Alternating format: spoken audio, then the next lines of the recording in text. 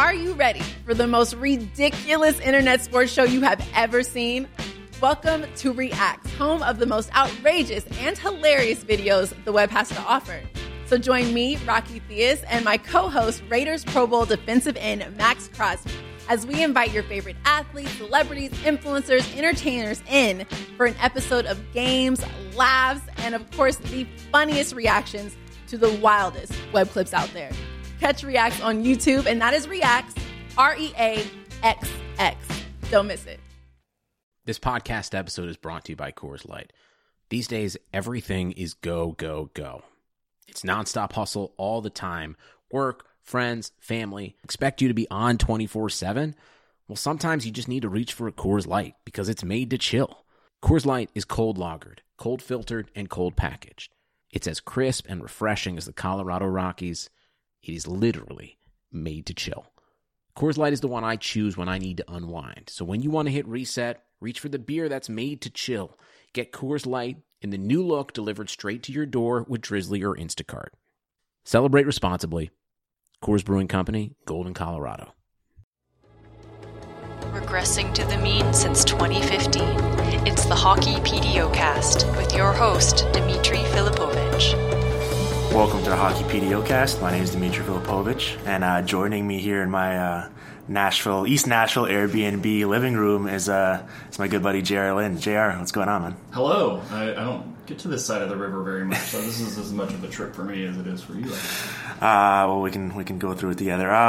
We are. It's pretty intimate. We're sharing one mic right now, which isn't something I generally do. So hopefully the audio quality is passable. But yeah, it's very 1950s in here. Yeah, I feel like we should have like a live band or something. I don't know. Yeah. So we're going to talk about the Predators, which makes sense. It seems on brand. Sure. Yeah, it's perfect. Nashville, and you follow them pretty closely. I don't know. Do you write about them pretty frequently these days? Not so much anymore, but when I can. Yeah. I just don't do a lot of sports these days, but I write a lot of tweets about them. Oh, yeah. 2.5 hours every other day. So you craft some well thought out tweets. I know that for sure.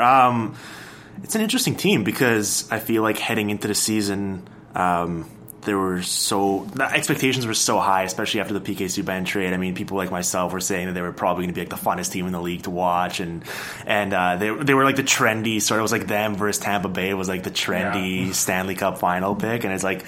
Maybe. I mean, both teams are very good, and it very well could happen, but it definitely at the time seemed like it could be like a little bit of like wishful thinking where it's like, we want this to happen just because these two teams are probably going to play exciting hockey, and it's going to sort of prove that you don't need to, play this old school physical bump and grind style to make it work in the NHL these days. So yeah, and I felt sort of like the expectations were higher outside of Nashville maybe than they were inside of Nashville, and I don't know if that's because of years of first-round exits or years of watching the Titans go 3-13 was kind of put a damper on our attitude. But I was actually out of the country for the slow start. They started winning when I got back, which was fantastic for me. But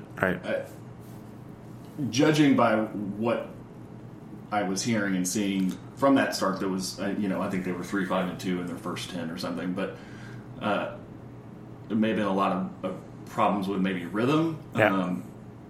Because there was Josi was played for Team Europe, and I think they did a lot better in the World Cup than people expected. Yes. So he was at a training camp for a lot longer, and that's a guy who played with Shea Weber for the better part of 3 or 4 seasons, and there was and also there was an adjustment last year after Seth Jones was traded with those pairings, and when Ekholm got back from the World Cup, especially Subban and Ekholm played together, and PK seemed to really like playing with him. Yep.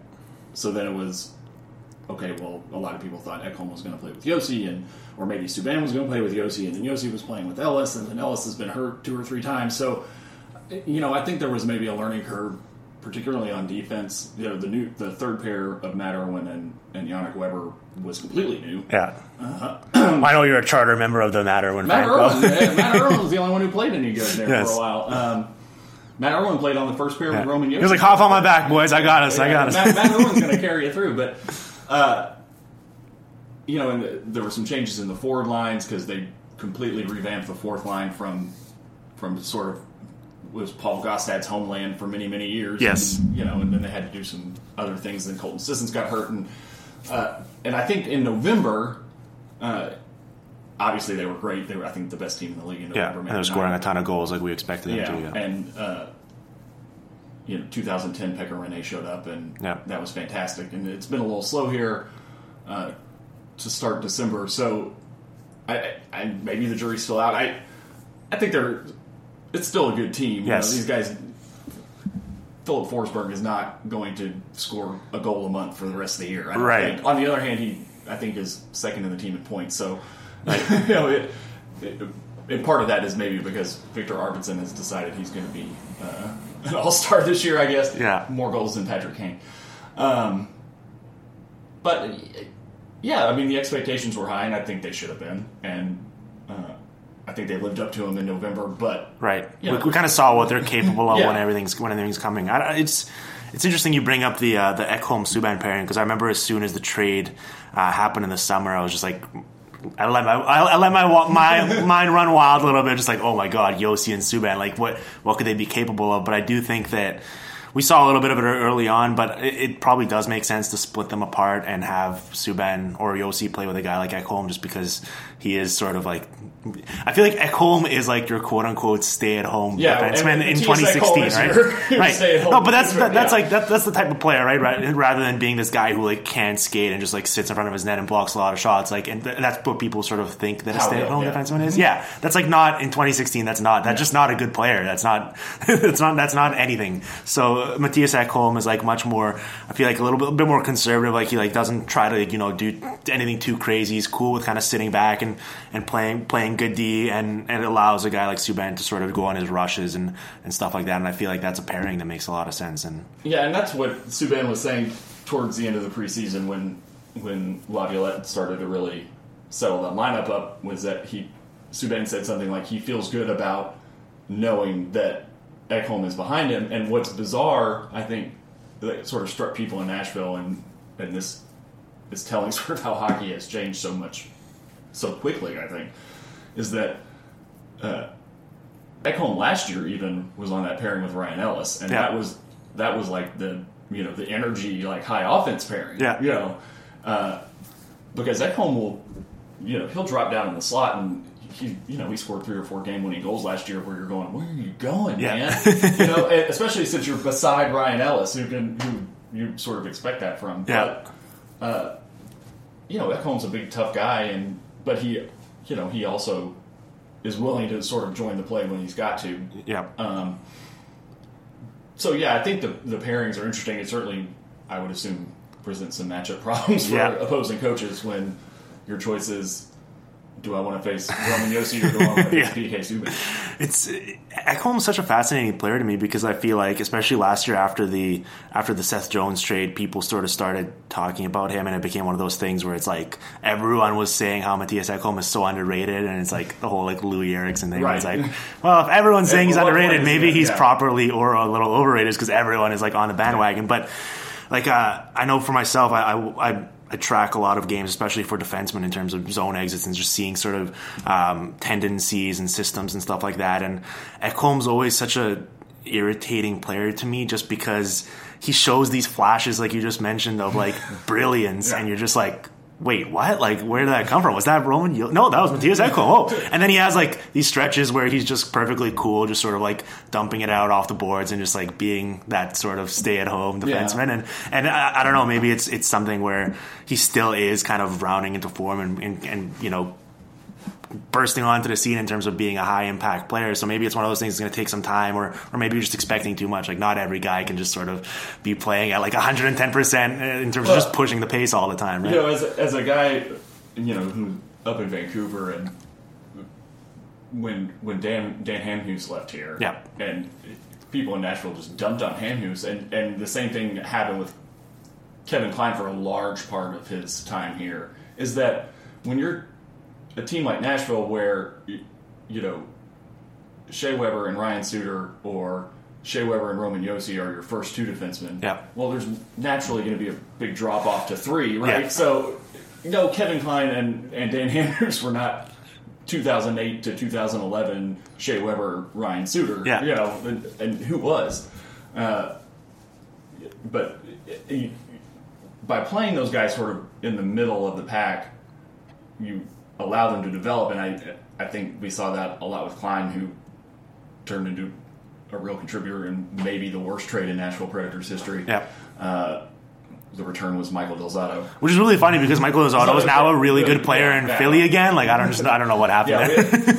We try not to think too much about that trade. Yeah. And then Klein left, and then your third defenseman is Seth Jones, who really should be a first pair defenseman, and probably would have been. Right. I guess not, maybe, because Subban would have been here. But, we've really been blessed with really good defensemen in Nashville, and I think sort of people are maybe harder or forget the back half of those defense pairings in Nashville because the top half has been so good for so long. And you even go back to like Kimmo Timonen and guys like that. Yeah. They're definitely not short on defensemen. It's Nashville's an interesting team just because they have all these guys where I feel like I'm higher on them than the general public is. I'm sure like they're appreciated in Nashville in terms of Predators fans that watch on a consistent basis. But like I feel like the casual fan in New York or whatever like doesn't really know who Kevin Fiala, for example, is. Like maybe if they're like a draft nut, they remember that he was a first round pick and he's on their radar. But like sometimes I watch him play and just like I don't know. Like I feel like sometimes maybe he's like needs to tone it down a little bit in terms of his speed. Like it looks like he's like trying to do stuff on his a stick behind him. Yeah, he's going too fast. Yeah, it's like he's like learning how to he's like learning how to use all of those different individual skills he has, and once he puts it all together into like a cohesive unit, it's gonna be scary good. But like right now, you see the flashes where he's so fast and he has the skills with the puck on his stick, but then like sometimes he just overskates the puck for some reason. I don't know. And you were in the Colorado game, which I think was probably the best game he's played in Nashville. Yep. What surprises me about Fiala so much is that he plays a lot bigger than he is, because he's not. I mean, it wouldn't be hard because he's the size of a number 2 pencil. But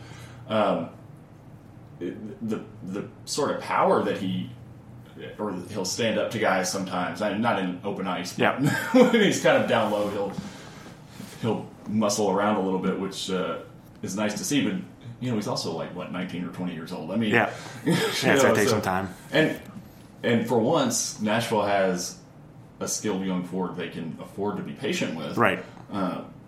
Because if Fiala had been here 6 or 7 years ago, he would have been on the first line right away. Right. But he didn't have a choice. And now with guys like Forsberg and Johansson and even Craig Smith to a degree, depending on again. If it's a 2-week period where Craig Smith scores 15 goals or like a 2-week period where he's on the team, Fiala they can protect him a little more, they can shelter him, and they can bring him along a little more slowly. I think Victor Arvidsson has helped with that a lot because I think Victor Arvidsson plays a lot like they would expect Kevin Fiala to turn into. So if they need a Fiala type higher up in the rotation, they can use Arvidsson, which. I've been high on Victor Arvidsson for a while, but he's really... So he's blossoming this year for sure. Well, so this is a question that you might be able to answer better than I am, but like, what's your feel on... Is it all David Poile, or is it... Like, it seems like very kind of convenient that pretty much as soon as Barry Trotz leaves town, all of a sudden this team becomes more offensively minded, but it's also like now it makes sense because they have sort of the tools to play that type of game. Like we're seeing in their system now with guys like Fiala and Arvidsson, and you go on down the line, they have legitimate forward prospects now, and like Philip Forsberg blossoms into the star, and all these guys, and it's like you look at the list of high end forwards this franchise has had over the years, and it's pretty short. So well, it's certainly certainly better now than ever, except maybe for the period when Korea was here. But I think we should give David Poile some credit. I think he knew, and honestly, looking back, I think we all knew that Trotz's last year was going to be Trotz's last year, unless they made the playoffs, which I think they won like 12 of their last 15, and they almost it just sort of scared us a little bit. But I think a lot of that was he knew it was going to be Laviolette, and I think everybody sort of knew it was going to be Laviolette coming in here because of the U.S. hockey relationship. And, a lot of times when you let one coach go, you go the complete opposite direction. And, right. And obviously that's what they did. So Poile started to build that team a little bit more to what Laviolette would want to do. And another thing about what's happened here that I think David Poile should get a lot of credit for is that he's completely changed the way he thinks. Now, part of that is, frankly, like the franchise is stable financially. Yep. We don't talk about, the joke used to be that Nashville fans could calculate where the average attendance was versus the 12 or 14,000 that they needed from the lease, and we could do it in our head when they announced the attendance at every game. But, they're going to sell out 41 games this year. I don't think about that anymore at all, and it used to be sort of all-consuming. But so with that, he's been able to do things like, make these player-for-player trades, which is not just a change for him, is really like a change for hockey. Yep. Seth Jones for Ryan Johansson was a huge trade, and then obviously P.K. Subban for Shea Weber was a huge trade. And he's done some things with deadline deals that have worked out. Yes, Forsberg for Erat and Lada was maybe the best example. But even the Legwand trade, for example. Legwand, David Legwand, who was a guy who was been here a long time but wasn't going to come back. Yeah. And you trade for Calle Yarncroke and Patrick Eaves, weirdly enough, who then went to Dallas and is now really good for something. The crown jewel of that trade. It's like, but Calle Yarncroke. Yeah, just call him Calle Ironhook. That's my favorite translation. He's a guy who since he's been here has played really all 12 places in the forward roles, right? And which is going to make him pretty attractive, I think, for Las Vegas next summer. Yeah. But so that those kind of things pay off, and it's not just sort of stockpiling draft picks and that sort of thing. And they've been smart in the draft. Fiala is a great example. Seth Jones. I don't know that they had much of a choice there with Seth Jones. And people in Nashville sort of groaned when they took Seth Jones originally because finally have a top 5 draft pick in Nashville and he takes another defenseman. Yeah. But in hindsight, who came behind him then would have been 4, would have been that was a really good. Barkov, that was a really good draft. That was like the McKinnon, Drouin, Barkov, Chess Jones, Elias Lindholm, go on down the list. Yeah, that was a good draft. But no, I think the Seth Jones pick was sort of like at that point of the draft was kind of obvious for them, and it worked out. And it's a good reminder that draft picks are just assets, and you don't necessarily need to. Asset. Yeah, you finally got a number 1 yes. center, which you never had except. Well, really Korea or maybe Jason Arnott early on. Yeah. And even if you go deeper, like people said, well, Nashville will never take another Russian again after Radulov. I'll roll my eyes at that one too. Yeah. But they took a kid, Vlad Kamenev. He's amazing. Who is a big body, and I really thought was going to stick this year. And then maybe, depending on what it looks like, they're going to have to do. With the expansion draft, if it looks like it's going to be Yarncroke, you may bring Kamenev up and give him some more time because he is a big kind of two-way center. Yep. And he was really, really impressive in the preseason. Still a very young guy, but so his change in thinking, I wish I could ask him what it was. If it was because he changed coaches, or if it was he put together the Olympic team and sort of the way he put Nashville together and it ended up being terrible, or if whatever clicked with him, or he just got people around him sort of talking him into a different way of thinking, or maybe he just evolved on his own. I don't know, but he's certainly been more willing to take risks, I think, than in the past. And maybe you go back to Suter, where he did sort of the safe thing and kept him instead of trading him at the deadline that year. But, I don't know. I think it's certainly encouraging, and, it's interesting to me. We've been talking for maybe a half an hour, and we haven't mentioned Pekka Rinne at all. And he was the first star of the month in November, and rightly so. Yep. And in November, he looked like 2010, 2011 Pekka Rinne. Yeah. The last couple of games, he has not looked great. But, I mean, he got pulled last night in Dallas. We're talking on Friday here. Yep. Although I don't know how much of that had anything to do with him. They was just not putting bodies on Dallas, and Dallas looked really, really desperate for a win. Well, I mean, especially early in the year, like when we were talking about how things weren't gelling yet, like he was definitely their best player in terms of just holding the fort and kind of keeping them afloat there. So I think that, I definitely, like, people like myself got a bit carried away last year just because of his down season, and I think there was a little bit of a pushback to, the whole All-Star thing and stuff like that. And yes, he was an All-Star. The game was also in Nashville. I know, exactly. Yes, yeah. And John Scott was also right. John Scott was an All-Star too. And how dare you disparage the sanctity of the All-Star game? The sanctity of the All-Star game with Pekka Rinne. I mean, John Scott is here. Yeah, but no, the David Poile thing really is interesting to me because often, these sort of hockey lifers that he's been around for so long that some guys just aren't willing to adapt or change their philosophy or change the way they do their job. It's gotten them to this point why they obviously think that they figured out the secret, like what they need to do to build a successful hockey team, and he has had success in the past. But I think it's a testament to him that they've gone about it a completely different way, and it's also now looks like it's going to be another successful team. And I guess some of it is probably just like a lot of guys in this league don't have the luxury of that sort of like a leash, right? Like it's like, yeah, and he's got a pretty long leash obviously at this point. I think you say he's, barring just something catastrophic, I think he's probably the GM in Nashville until he doesn't want to be. Pretty much, yeah. And it may even be a situation where he takes some sort of like president of hockey operations role even when he wants to step back.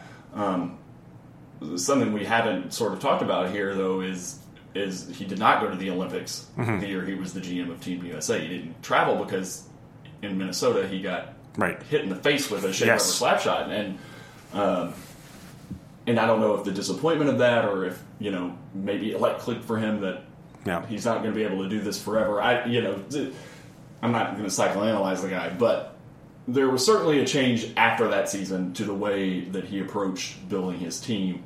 And it could be due to any number of factors, but it really is something interesting because the staff around him hasn't really changed either. It's still, it's still Paul Fenton is still in charge of the draft here, and David's son Brian is still involved in sort of the same staff. I mean, the scouts are more or less the same guys they've always been. Right.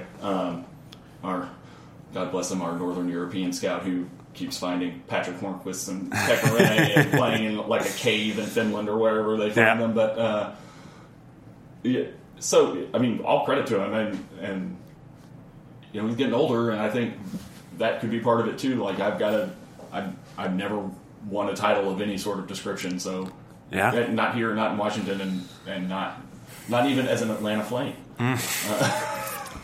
Well, I think that they've done an awesome job assembling. You mentioned the draft and who's responsible. I think that we should give some love there because it has been a team that, other than the Seth Jones year, hasn't really been bottoming out every season and been accumulating all these top 5 draft picks, and they've had to find a way to get these guys in the second, third, fourth round, wherever they've come from, or rounds that don't even exist. Yeah, exactly. Rinne was drafted in the 9th round or something. We don't have that anymore, but. And I do think a big key to the success is like they've shown that they're perfectly cool with taking these undersized guys that other teams aren't like falling over themselves to grab. Whether it's a guy like Victor Arvidsson who, like, was it either once or maybe twice just went completely undrafted and for whatever reason. And like people forget. I mean, it's like I'm not necessarily surprised he's blossoming right now because like he's pretty much in his prime. Right, he is 24 or whatever. So it's but like guys like that where it's like, I mean, just in 2015 I'm looking right now, like they took a guy like Anthony Richard from the Q where in the 4th round, and he's like an undersized guy who was just like putting up like 2 points a game or something like that. Ridiculous, right? And it's like, why not in the 4th round? Like it's nothing to lose. Like, and if he turns into being a skilled top 6 guy, like you've all of a sudden just like won that draft. So Arvidsson's such an interesting case because he, like you said, I mean, he was passed over a couple of times, and really his first couple of stints in Nashville was very much the human forecheck. You know, he'd come out and he will skate very fast in one direction, and he still does that. He still skates very fast in one direction, but now he's also decided he will shoot from everywhere. Yes. And, you know, if it doesn't go in, he'll take blind slap shots from, like, no man's land and, try to shoot it from behind the goal line. What are you doing? But if it bounces the puck on net, man. If it bounces around, something happens. So it just astounds me that it's falling for him this year. And, you know, I mean, last year he was still shooting it. You'd have 8 or 9 shots a game, you know. Yep. You're crazy. That's Patrick Hornquist kind of stuff without doing what Patrick Hornquist did here for so long. Right. Standing in front of the net and kind of just slapping at every rebound. But, he's an interesting guy who's probably playing above his head a little, but that's good because kind of in the injury part of the season here, maybe more so than I think people expected or wanted. You're missing a guy like Mika Salamaki, who was supposed to be sort of your fourth line guy. Played really well in the playoffs last year. Colton Sissons, you're kind of your new Paul Gostad, except a guy who can score. Has been out for a while. Ellis, you know, they don't even give us updates on him. Yeah. It's a little nerve-wracking. But, essentially signed Adam Party off the street to play. Well, I'm sure he'll still be better than Matt Carl was early in the year. So he retired, right? He did, yeah. So it's one of those things where I don't even want to necessarily make fun of him just because it's sad that his career is over. But and that's you talk about Matt Carl and a guy like Mike Ribeiro or Party may or may not be like this, but that's another thing that Poyle's done is he's been willing to sign these sort of reclamation projects to these 1 year, $1.1 million deals. Right. And we sort of joked about it for a while, and it's like, okay, I think Cody Hodgson was the guy that was like that, and there have been 4 or 5 others, and you're like, if it works, it works. If it doesn't, who cares? Yeah. Just wave them. Who cares? It's like 1 out of every 5 works out here. Yeah. It's a positive thing, and I guess it's pretty topical because on the day we're recording this right now, Cal Clutterbuck got a 5-year deal for $3.5 million per, and that's the whole argument against moves like that because, like, while I'm sure people in the room love Cal Clutterbuck and he does all these little things which add up over time, like you can make all these random intangible comments about stuff he brings to the table, but like when you sign deals like that, it sort of ties your hands from taking these like lottery tickets, right? Because like all of a sudden you've locked down your fourth line when you're paying him and Casey Cizikas like $7 million combined, and it's like, well, you can't go for these kind of high upside guys for the minimum, right? It's just Reed Boucher off waivers. Yeah, and I think he's played 1 game, but it's like, why not? Who cares? If you pay him for 3 weeks, and if it works out, it works out. If it doesn't, you waive him too. I mean, I don't think Reed Boucher is going to sink the entire operation if he doesn't work out. I mean, it's certainly not going to. You're not taking a $3.5 million salary cap hit because of him. Yeah. Cal Clutterbuck. I tweeted this at you right before I left my house, but he's making $500,000 less against the cap than Roman Josi. Yes. I mean, that's absurd. Yeah. And that's absurd, sort of in both ways. That Roman Josi only makes $4 million against the cap, and Clutterbuck makes $3.5. But you've got to be smarter, I think, and that's why I'm so encouraged. Sort of the Nashville's fourth line is finally, guys in their a lot of times still on their ELC or not in their first real contract, and not Paul Gostad or Eric Nystrom, who were both fine for what they did. Eric Nystrom, of course, holds the Nashville record for goals in a game. Scoring 4 goals and gets Calgary in a game they lost, and maybe the most Nashville Predators thing that's ever happened. But you just necessarily have to pay those guys more than you have to pay a 21-year-old. Right. And if you're only playing them 4 or 5 minutes a night, then what's the point of that? Yep. Yeah, and one thing you definitely can't say about the Predators is they have 4 lines that can all play. And that's in today's NHL, that's a must. Like if you have any weak spots like that, if you have like a couple guys in your fourth line that can't skate and can't really contribute anything, like the good teams in the league will find a way to expose that in the 4 to 6 minutes they get. Right? It's like it's just going to find a way to work itself out. Let's talk a little bit about the Central Division because I think it's fascinating how like jam packed it is in the middle, and then obviously like the Avs, I think we can sort of disqualify them from the playoff conversation, and then the Blackhawks are running away with it a little bit, but I think anyone that sort of looks at underlying numbers realizes that, they're, I don't want to say they're fraudulent, but they're definitely riding a fortunate wave right now of bounces. And I don't think that they're as good as their record indicates. So I think it's like, I don't think for a team like the Preds, it's like, oh, well, we have no chance of catching the Blackhawks. Right, and there have been times in the Predators' history where you go on a little run there in November and December, and you're like, oh, and then you look up and, in the past it was Detroit's, 17 points clear of you somehow, or Chicago. I think the Central is down from last year, and I don't really know why that is. I think the Western Conference as a whole, like it's pretty clear that the Metro Division is like the power broker in the league right now, which is bizarre. Yeah, right. I think part of it with the Central may be victims of their own success. People in Dallas talk about this, that their slow start was because they had so many guys in the World Cup, and it very well could have been. Mm-hmm. But the Central as a whole really had, because there was so much talent, missed a lot of guys who came in late to training camp or maybe were banged up a little earlier than you expected. So, and with the 26th best goalie in league history, Corey Crawford, out for a couple of weeks with appendicitis. Scott Darling gives us nightmares in Nashville, but is he going to give the league nightmares for a couple of weeks? Yeah.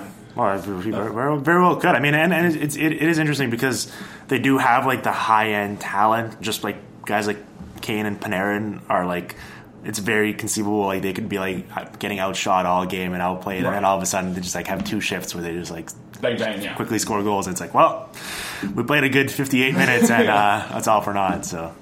I still think that the Central Division is like open there for the taking though. I think the Blues are once again going to be very formidable. They're also one of those teams that don't really have very many weaknesses up and down the lineup, and you can just like grind it out. And Minnesota's sort of the same way, and Winnipeg's getting the goaltending. Like their skaters are very good. So Winnipeg is this is probably true for everybody in the West, but you feel like you don't see them for a long time, and I understand why that is because of the way of where Winnipeg is. Sort of their schedule is bizarre. They go on these like 13-game road trips, and then they are home for like 6 weeks, and then they're so I was kind of poking through their schedule last night. They won back-to-back against Chicago and St. Louis this weekend on Saturday and Sunday, which is, or Friday and whatever it was. But it's that's tough to do for any team, and for a team like Winnipeg where you go, this is not a team that's supposed to be very good. Right. Obviously, their goaltending situation improved pretty dramatically when they finally realized that Pavlich wasn't the answer. But, I think Dallas, as they get healthier, Dallas looked real good last night. It's scary that Dallas... That first line is, when you're going Ben Spezza and Sagan across your first line, I mean... Okay. That's pretty messed up. You just have to tolerate that, I think, for a while. But that's the thing. I mean, Dallas right now is and Dallas and Nashville are tied for 5th and 6th in the Central Division, right? And it's like, and you look down in the Pacific Division, it's like, oh, okay. It seems like there's definitely like still an imbalance in power in the Western Conference. The Pacific is bad. The 3 Canadian teams, I assume, are in the basement there. Well, actually, Edmonton and Calgary are 1-2 right now, which is mind-blowing. Okay, see, that tells you how much I follow the Pacific Division. Yes. That is bizarre. So, you've got to get the top 5. You can't just take 7 teams from the Central and the champ from the West or from the Pacific. Although that would be, why can't we though? Who's to say we can't? Why? Edmonton versus the Central Division, but I don't know if like you said, St. Louis is the St. Louis team they've always been, and I think Chicago is probably going to be Chicago-y as long as I don't know how long Taze is going to be out, that kind of thing. And when you look at Nashville is sort of like glum because of the injury thing, but compared to the teams you expect to compete against, it's not been that bad. Yeah. I don't know that you want to go with random like fourth defenseman instead of Ryan Ellis for a real long time. Right. I mean, and the other thing is, you could play Irwin there with. I mean, they played him with Yossi for a while. Mm-hmm. But the problem is, like, who's going to play with Yannick Weber? And you figure Anthony Bitetto, who's just fine in that role. Yeah. And, of course, he gets hurt for a time, so it's Adam Party or it's, somebody from Milwaukee that I've never heard of. And you don't want that to be a problem for a long time because you take a lot of things away when you take Ellis out of the question. And it's not just what he brings, it's sort of the way that you build your team. And especially at a time where you said, okay, it's all finally coming together now, that all of these guys are working together, everybody's skating where they should be. Yeah. Mike Fisher finally gets to be a third-line center for the first time in his career, which is what he should have been his entire career. Right. And then, now he's got to play in the second line. Or now, Yeah, that's what, with injuries, it sort of bumps everyone up into a spot they probably shouldn't be. Well, I mean, and that was the great thing. Last year when they traded... Was it last year they traded for Johansson? I guess it was. When they traded it seems like it's been... I know, right, it's been here forever. Is that Fisher got to... The question wasn't whether Ribeiro or Mike Fisher was going to be the first-line center anymore. Neither one of those guys has any business being a first-line center at this point in their career. You could play Ribeiro on the second line with sort of protected minutes, and you can let Mike Fisher do what he does, but that really showed after Johansson got there, and you put those guys in that role. Mike Fisher was incredible in the playoffs. Yep. And a lot of that, I think, was a testament to he finally... I mean, probably really for the first time ever, got to be the center of a line that he belonged on and not being forced to play up a little bit. Everything made sense, yeah. All right, one final thing before we get out of here. We should talk a bit about PK Subban because... Okay, yeah, sure. We touched on him a little bit. We did, yes. But I just, I'm curious, as a local, just how have the first couple months of the PK Subban experience been? Because... as someone, viewing it from the outside, it's been a blast. Just watching him just go to the Titans game, taking his shirt off. Taking his shirt off. It blows my mind that people get on his case for the fact that he's young and having fun. It looks amazing. I wish I was having as much fun in life as he is. So, but when he did, I don't know why you would do that at Alouettes, or do they still exist? I don't know. Yeah, they do. Okay, so they do, he wouldn't do that in Alouette's case. Yeah. I don't know that it would get the attention. Well, if anyone would, though, probably would have been him. But, so I try to think of what the analog to that would have been in Montreal, and I don't know that there is one, an impact game. I don't know. But people here just thought that was the coolest thing in the world. Yeah. That was amazing that Yeah. he did that. And, his first 72 hours here, he was singing Johnny Cash at Tootsie's, and then he... and that was sort of an organized team thing. Tootsie's is across the street from the arena. It was pretty easy to down. But, then later there was the cell phone video where he just came to Tootsie's and sang Juicy by Notorious B.I.G. But, people here I think love him, and I think a lot of that is this is a town that necessarily is used to people being stars. I mean, it's what, Nashville manufactures stars. It's called the country music industry for a reason, right? These people are packaged and created, and they come out and we expect them to act a certain way. Mm-hmm. And, if that's outspoken or brash, and it's just something we tolerate. Yeah. But it's also a situation where people, if I see Garth Brooks at Kroger, we don't bother because these people are our neighbors. They all live around here, so we want people to be sort of outgoing and bubbly and different. And this is a town that likes fun things. That also sort of as a hockey culture has become a lot less self-conscious and defensive about it. And we've been in the league long enough now that. We don't feel like we've got to do things that, if you'll forgive me and your listeners will forgive me, that will placate Canadians. That we don't worry about what will not Bob McKenzie because he loves it here, but what will some old stodgy Canadian media guy think of us if we do this or that? Or it doesn't matter. This is what we have created. The culture exists now, so PK Subban is a perfect part of sort of what going to a hockey game in Nashville is like, which is, it's loud all the time and they're screaming and, and it's pretty much just like a big party, and we like people to get excited. Yeah. And I can't think of in the history of the Nashville Predators, I can't think of too many big personalities that have been on this team, right? It's it's a lot of sort of stereotypical Scandinavians. Yeah. The ice cold Scandinavian predator, and the biggest star here was Shea Weber, who was great and was great in the city and did lots of good things, but is not. He's not PK Subban. Right. Yeah. Yes. Yeah. He's a much different sort of star than that, and like you said, we've just never had that guy. We haven't, to a large degree, even had that guy with the Titans. So to have a guy who maybe the Titans now have PK Subban as well. Yeah, that's right. Sure. And it works both ways because Titans players now come to Predators games. Yeah. Delaney Walker is a big Predators fan.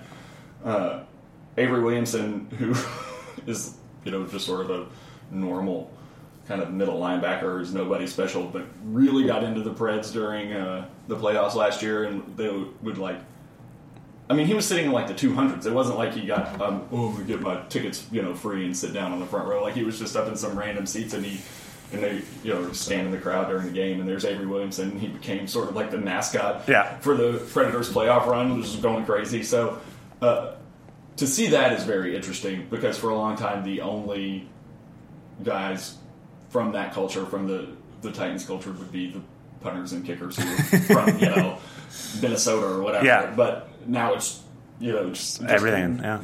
Mountains of Titans fans. So I think it's sort of changed the way we see. I mean, this is what hockey in Nashville should be like, to me, is someone who is excited and happy and a big sort of personality that is on the ice what it is like to be in Bridgestone Arena, particularly for a game against Chicago or in the playoffs, where it's so loud and it's just you're dying at the end of it, especially if it goes to 3 overtimes and it's 2:30 in the morning. I think Johansson's that way in a different way. Mm-hmm. He's sort of quirky. Right. He's a weird guy. Yeah. He's kind of a strange dude. Yeah. He kisses a stick, and it's And I feel like most hockey players are pretty weird dudes, though. Yeah, I mean, I think you're right. But he has like this weird sort of Twitter relationship with Carrie Underwood, or Instagram relationship with her, where they like make fun of each other and like I don't know. But I like that because these are guys in their 20s, and that's what it should be. It's not like these old sort of boring cats that we got used to here. Right. It's a team that has personality now, I think.